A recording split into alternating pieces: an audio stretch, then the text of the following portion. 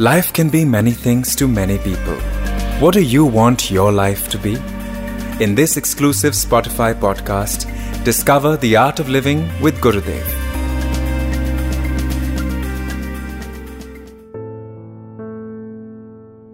Whenever someone is into violence, in their mind there is a fermented question. When they have some question, they don't find answers to it.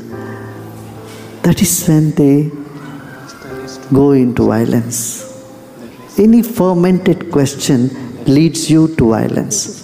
Just simple experiment you can do.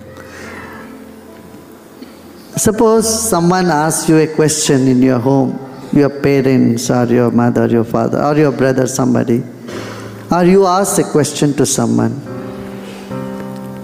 and they don't answer the question. Say someone, where are you going? You don't say anything. They say, where are you going? So don't say. Your spouse would be the best person to ask. Where are you going? You don't say anything. I'm asking you, where are you going?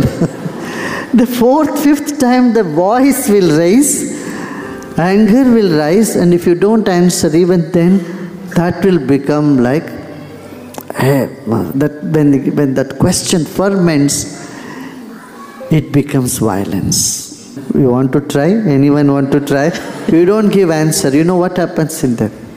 Anger will come. Similarly in you, when you keep asking someone, they don't answer you, don't you get angry? How many of you get angry here? You get angry. It's natural. This shows that inside every violent person, there is a question that was not answered. And so they became violent. But when they come in front of a wise person, or when they come in touch with knowledge, wisdom, a miracle happens. What is that? The question, unanswered questions, get the answers. Or they turn into wonder. That is when violence drops. And only love flows. And that's what happens, and it's our experience, happens all over, many places, many times. So transformation happens through love and compassion. And you are that. When you are love, that catches like fire. See, like anger and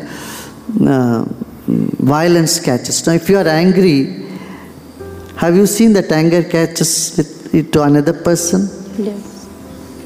Huh?